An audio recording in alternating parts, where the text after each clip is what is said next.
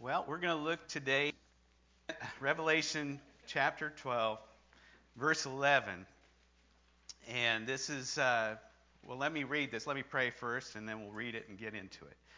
Father, thank you for this morning, and thank you for your presence with us today. And just bring out your word, speak to each one of us, and grow us, Lord, so that we might glorify you in Jesus' name.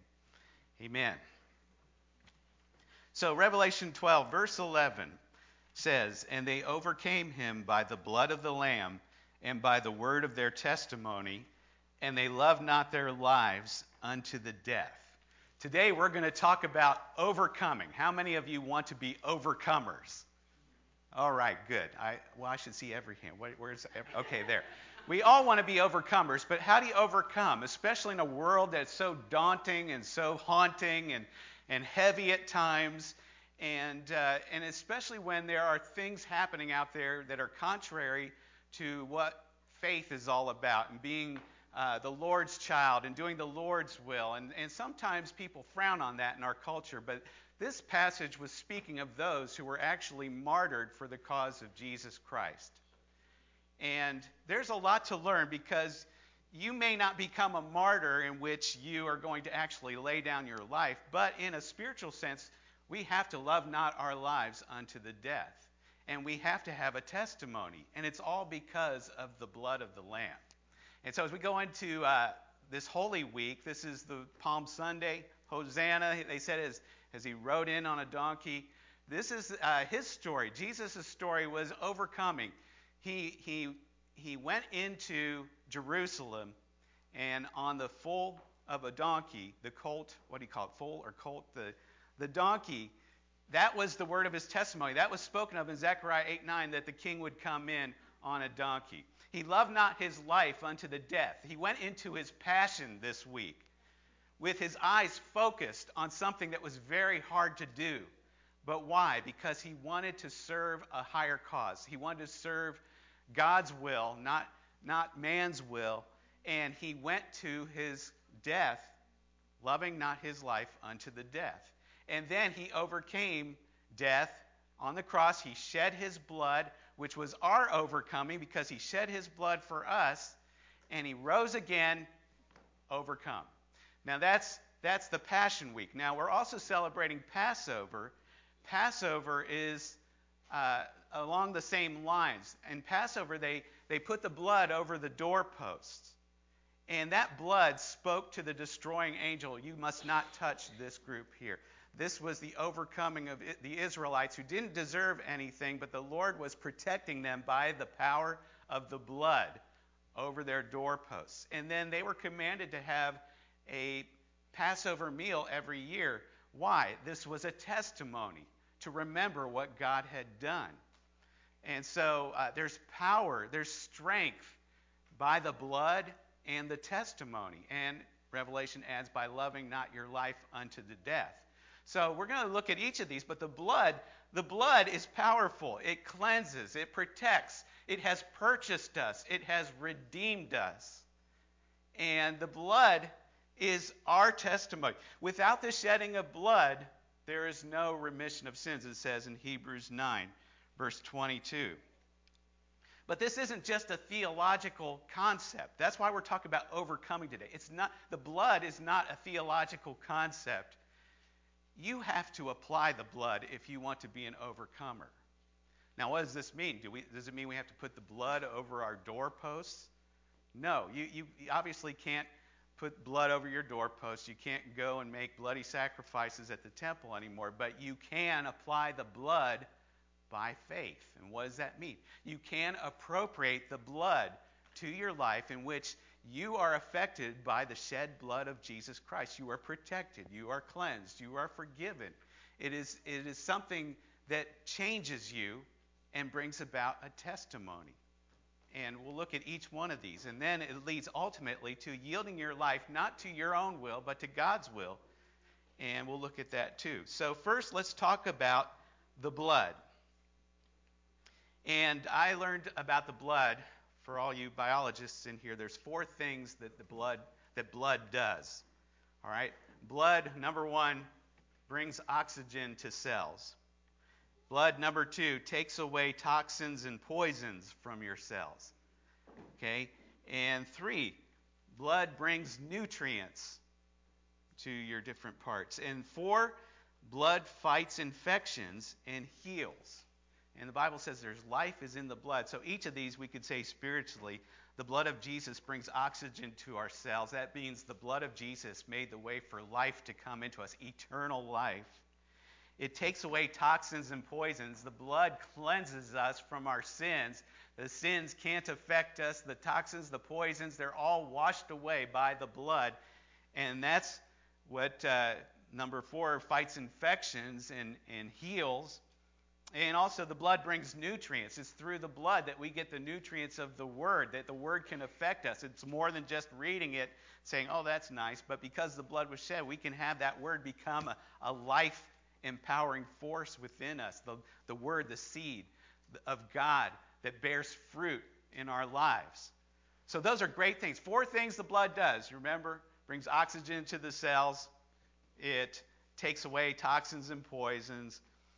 It brings nutrients, and it fights infections and heals. But there's a 5th thing that the blood does as well. What's that? The blood speaks. You guys ever hear blood speaking? Did you ever cut yourself and the blood said hello? No. Now, usually it's us speaking. We cut ourselves, we say, ouch, right? But in the Bible, it talks about the blood speaking. And the blood speaks to God, the blood speaks to Satan, and the blood speaks to us. And let's consider these. First, the blood speaks to God. In Hebrews 12, verse 24, it says that you have come to Jesus, the mediator of the new covenant, and to the blood of sprinkling that speaks better things than that of Abel. Okay? So there's the blood speaking, the blood of the new covenant speaking better things than that of Abel. So we learn from this verse that Abel's blood spoke as well. All right, so what was Abel's blood speaking?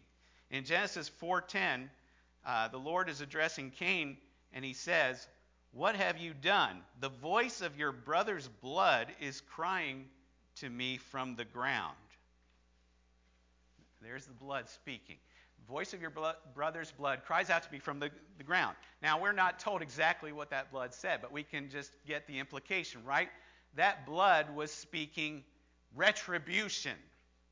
Avenge me. I've been wrongly taken out. Justice. Do something. Right? Well, the verse in Hebrews tells us that the blood of the new covenant speaks better than that. The blood of the new covenant doesn't speak retribution, it speaks reconciliation, in which we, different from Abel, Abel did not deserve to be cast to the ground by Cain. We deserve to be cast into eternal darkness because of our sins separating us from God. But the blood of the new covenant, the blood of Jesus, speaks a better thing than justice. Mercy triumphs over justice, it says in the book of James. The blood speaks mercy, reconciliation. You are reconnected to the Father when there was no hope because of the blood of Jesus Christ. And that's good news. That's the gospel. Gospel means good news. The blood speaks good news. And that was spoken to the Lord. When the Lord sees the blood, it said at Passover, when I see the blood, I will pass over this house. When the Lord sees Jesus' blood, he sees you through the blood. He filters out all your impurities, takes away the toxins and poisons, and he looks at you cleansed through the blood. Because the blood is speaking, this one I bought. So, in the same sense, this blood speaks to Satan.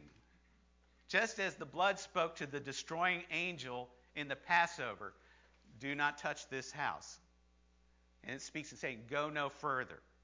Satan only has so much on his leash that he can do, but he cannot harm the saints of God. He cannot give you his worst. And he is a defeated foe. Why? Because Jesus shed his blood and cleansed us, gave us authority over the devil. We don't have to take as much as the devil gives us. Quite often we take more than we should be taking. We ought to stand up and say, the blood of Jesus over me, the blood of Jesus has covered me, and Devil has no right to touch me in this area. Be gone. And some people plead the blood of Jesus in their prayers. They claim the blood of Jesus. Whatever you want to say, plead, claim, whatever. You don't even have to say it, but you're coming in Jesus' name under the blood. You're applying the blood, spiritually speaking, by faith, and you are God's protected. And you are God's cleansed. And the blood speaks to Satan that way. You cannot touch. But it also speaks to Satan in another way, in which it says to him basically, shut up. All right, we don't like to say shut up in our home. Do you guys? We don't. That's not polite. But if you're talking to Satan, you can say shut up, right? In Revelation 12, verse 9 and 10, the verse right before the verse we're looking at. So the great dragon was cast out, that serpent of old, called the devil and Satan, who deceives the whole world. He was cast to the earth, and his angels were cast out with him. Then I heard a loud voice saying in heaven, now salvation and strength and the kingdom of our God and the power of his Christ have come, for the accuser of our brethren who accused them before our God day and night has been cast down. So what this is saying, and some people have some different interpretations about this. I really believe that this is talking about when Jesus rose from the dead, ascended into heaven. That was the time that the accuser was cast down and no longer has access to the throne of God. You'll recall from the book of Job, Satan was running around up there with the rest of them, accusing the saints before God. Look at Job. He only worships you because you're so good to him, and things like that. Pointing out our sins and our failures and saying, look at this. But when Jesus ascended, this is what it's talking about. The devil no longer has God's ear at the throne. God's not listening to him. The blood has said to the devil, shut up. Now, the devil still gets to God, though. How? Through people. We speak the accusations. We talk. We spread his gossip. We spread his rumors, his lies, his accusations. And that's one thing to be mindful of. If you want to be an overcomer, you've got to make sure that you're speaking along the lines of Jesus and not along the lines of the devil. There's so much hatred out there. There's so much vitriol out there. So much bitterness out there that we can actually be mouthpieces for Satan. Satan can't speak directly to God, but he can speak to us and influence us and get into our minds and even get into our hearts, and we'll start speaking his words, and it's his damaging force. Our words, we're going to learn, have value, and they have power to make things go the way God wants them to go. We speak the word of God. We don't speak the accusations of Satan. And if Satan's accusations against you are silenced, then your own self-accusations should be silenced. How many of you beat yourselves up because you know you could do better? You beat yourselves up because you missed it this time. You beat yourself up because things aren't the way you want them when you look at yourself and say, what have I done? These are self-accusations that just keep you down. This is what Satan wants. The blood has silenced those accusations. So if the blood silences Satan, the blood also should silence us. And instead of bringing forth self-accusations, we should turn those temptations into the praise and worship of God and the thanksgiving to God, because he is the one that took care of these things that we are beating ourselves up over. We remember, and we have to speak the things that God speaks and not what Satan's saying to us. And you feel the weight of guilt, you feel down, well, you don't continue in what made you guilty. You turn to the Lord and say, thank you, Lord, you took that guilt, and because of the blood, I'm free and forgiven and reconciled to God. That's applying the blood spiritually. And it's bringing forth the fruit in your life. I want to get to that. That's testimony. But I want to say one more thing about the blood speaking. It speaks to us of God's love, obviously.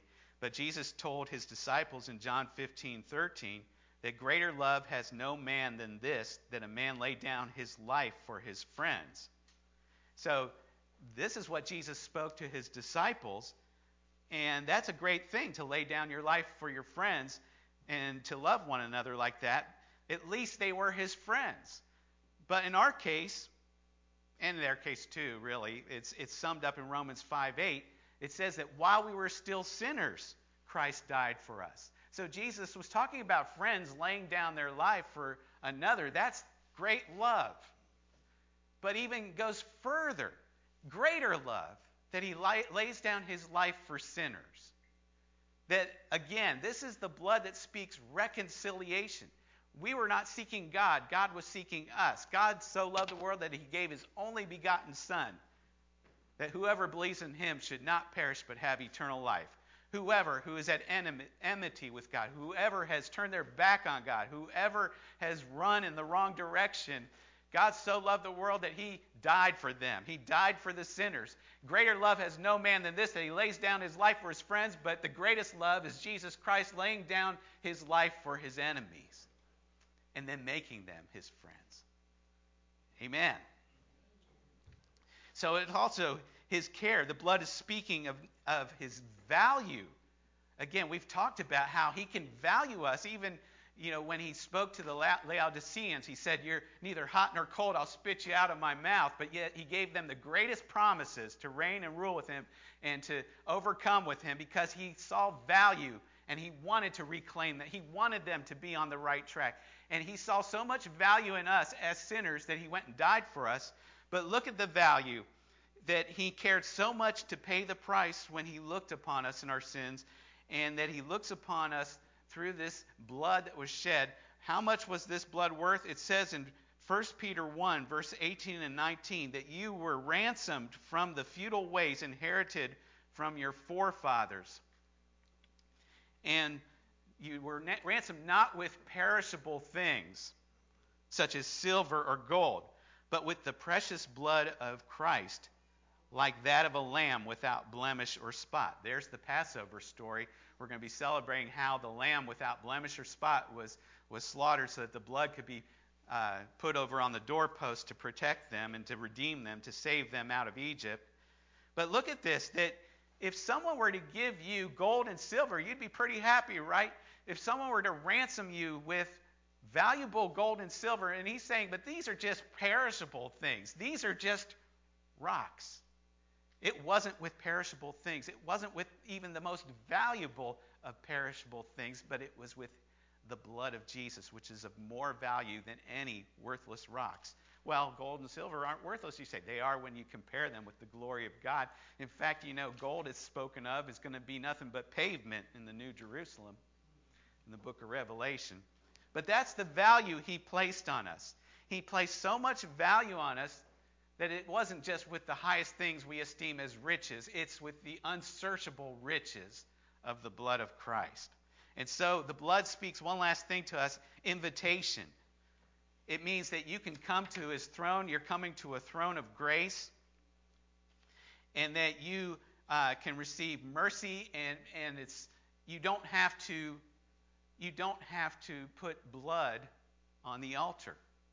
We don't have to slaughter the lamb. In the Old Testament, the priests, they put blood on their earlobe, on their right thumb, and on their toe. It was a mess. There was blood on the altar. Why was all this stuff, why was it so bloody? Why was it so messy? And I think one of the reasons for that is to be a symbol, a sign to show us that sin is messy and sin is costly and that sin results in death. It's funny that blood would show death, but also it says that life is in the blood. It's a very complex thing, this blood.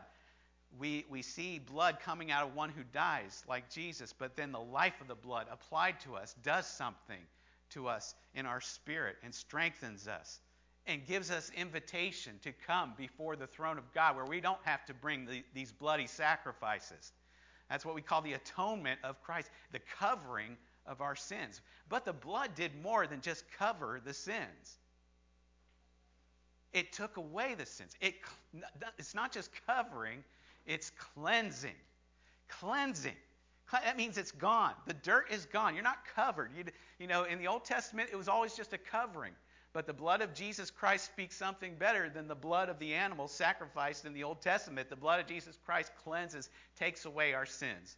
What can wash away my sins? Nothing but the blood of Jesus. So, they overcame him by the blood, and so can we. and they overcame him by the word of the testimony. So the blood, I tell you, has been speaking. The blood spoke to God, to Satan, to us. The blood speaks God's love for us, God's value for us. It speaks invitation. And so as a result, we speak. You know, the Bible talks a lot about our words and our confession. If you confess with your mouth that Jesus is Lord and you believe in your heart that he's raised from the dead, you will be saved. There is confession. And it's not just with your mouth, but it's with your life.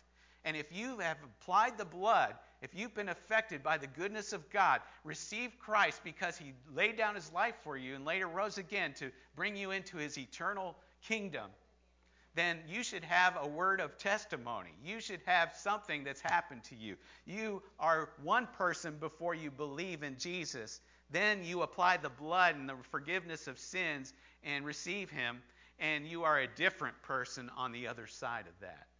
You should have a testimony. If you don't have a testimony, you can get one today by saying, Lord, I need you. I turn to you. I follow you. I turn away from this. I receive this reconciliation. I receive the forgiveness of sins. Thank you for the shed blood. What do I do next now? It's not about earning anything, but it's a response of gratitude. And then it's a response of what you speak. You have a testimony.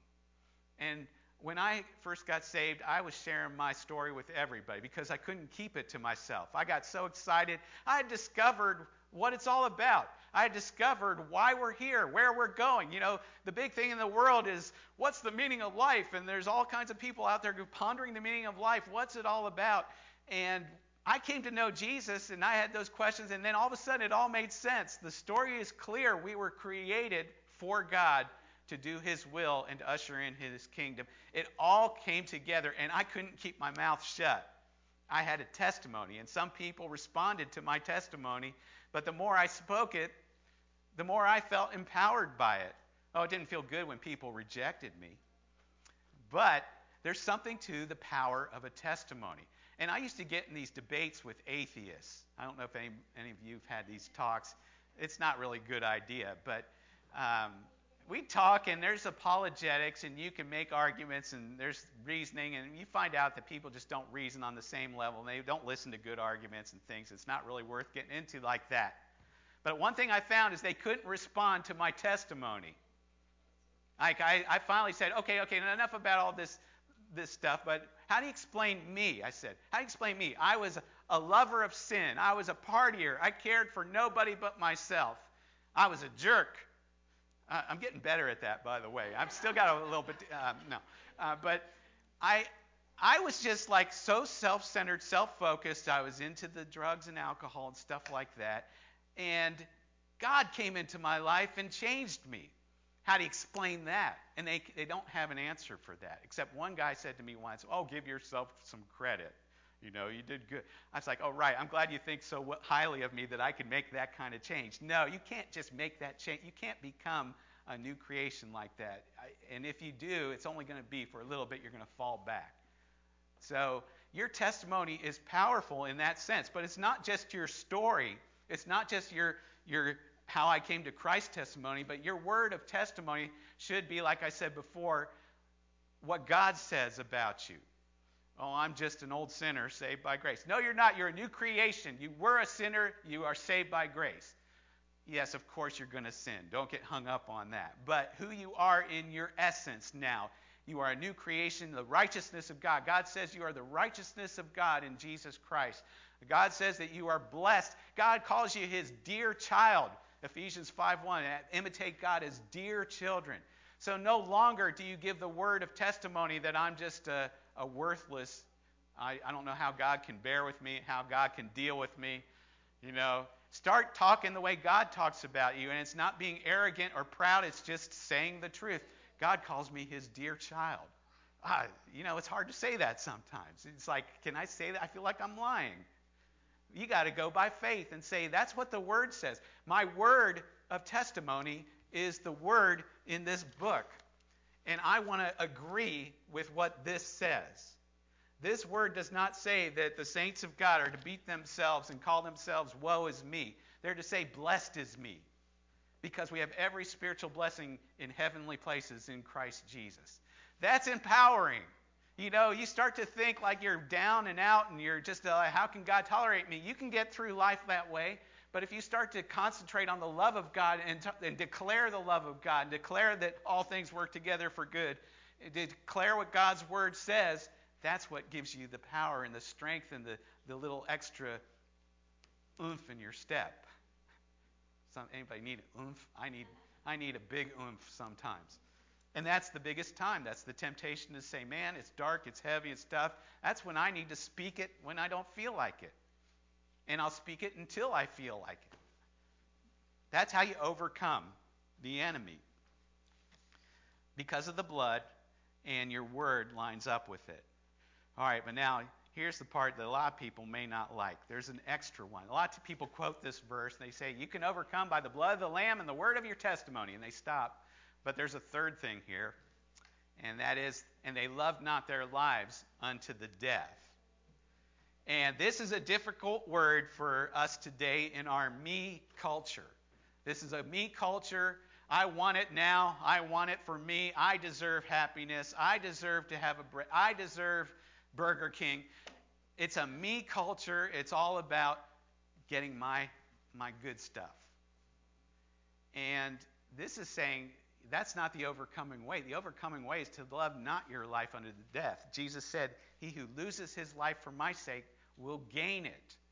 He'll gain it. So there's something more than just an immediate gratification. And that's something we don't understand.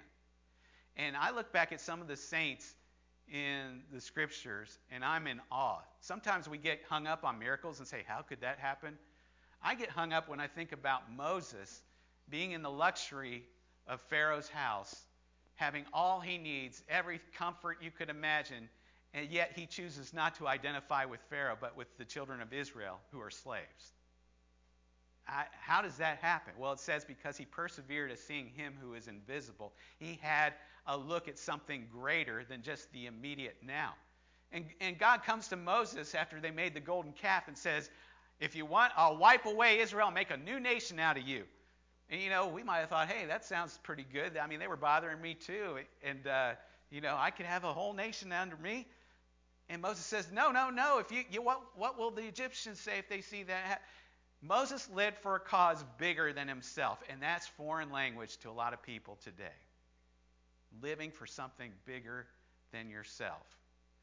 There was Daniel and Shadrach, Meshach, and Abednego. And they were taken into captivity in Babylon. And they offered them the king's choicest meals and the wine.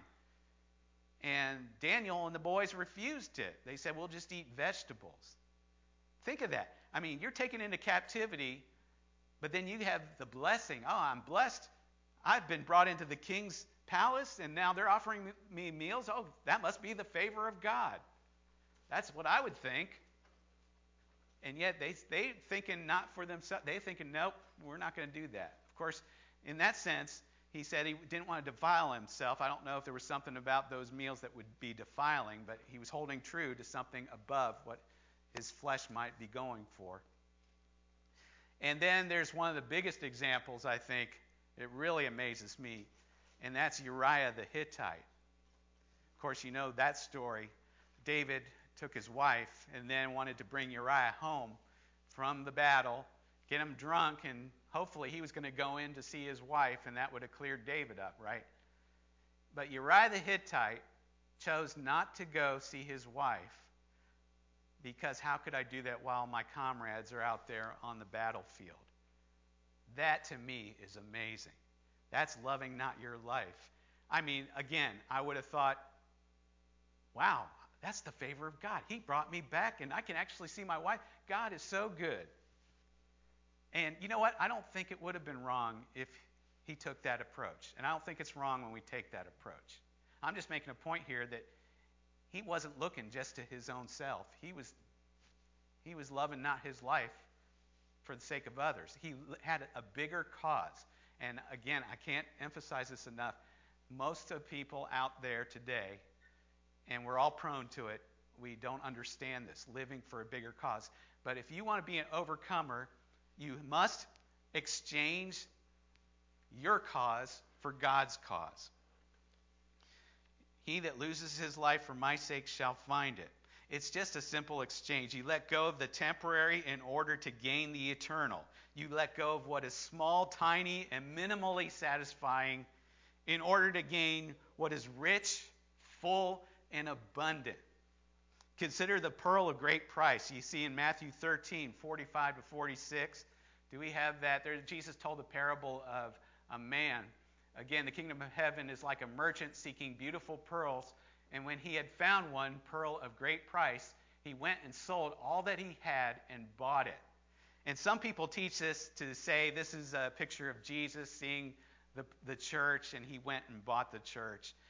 That, okay.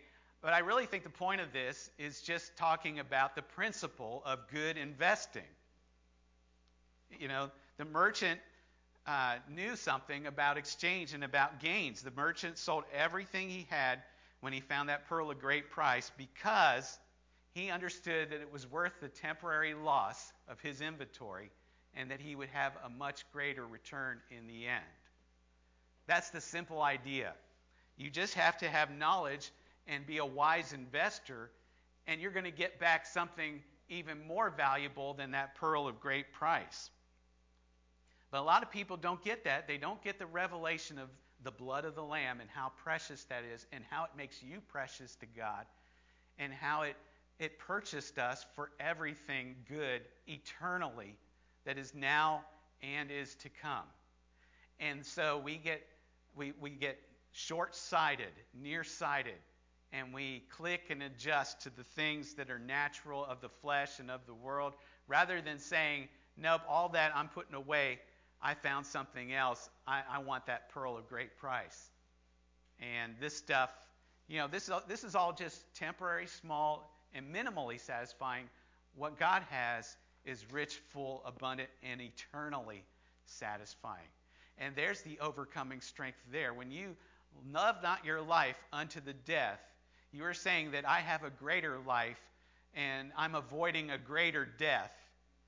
And that gives me hope as I go through this particular trial. That gives me hope as I go through this particular loss. That gives me hope as I count what I have and say, what have I got? I have the hope of everything because I've laid it all down. I've seen the pearl of great price, and I'm just waiting for the ship to come in.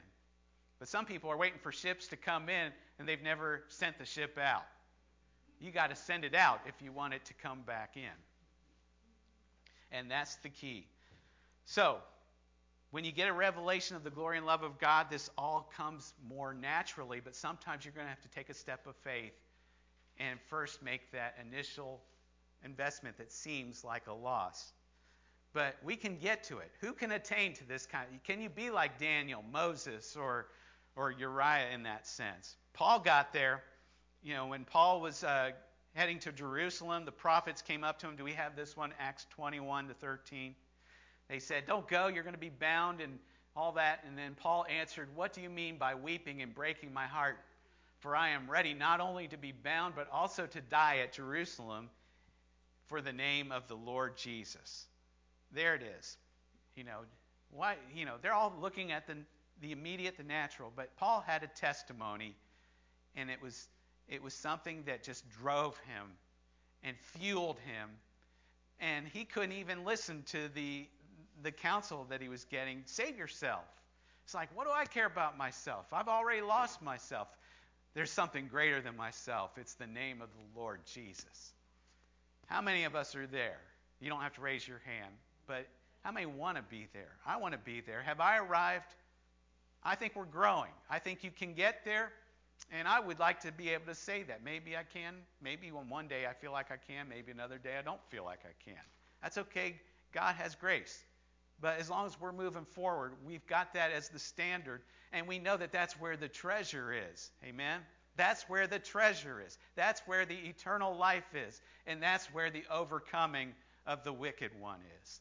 And if you can overcome the wicked one, you can overcome anything. And Jesus says you can. And that's how the martyrs did it. That's how we can do it. And all you got to do is apply the blood, speak with your mouth and with your life the word of testimony, and love not your life unto the death. Lose your life for Jesus' sake and let his life fill you and move you and push you forward. He will carry you if you'll invite him in and bring him to that special throne place in your heart. Hallelujah.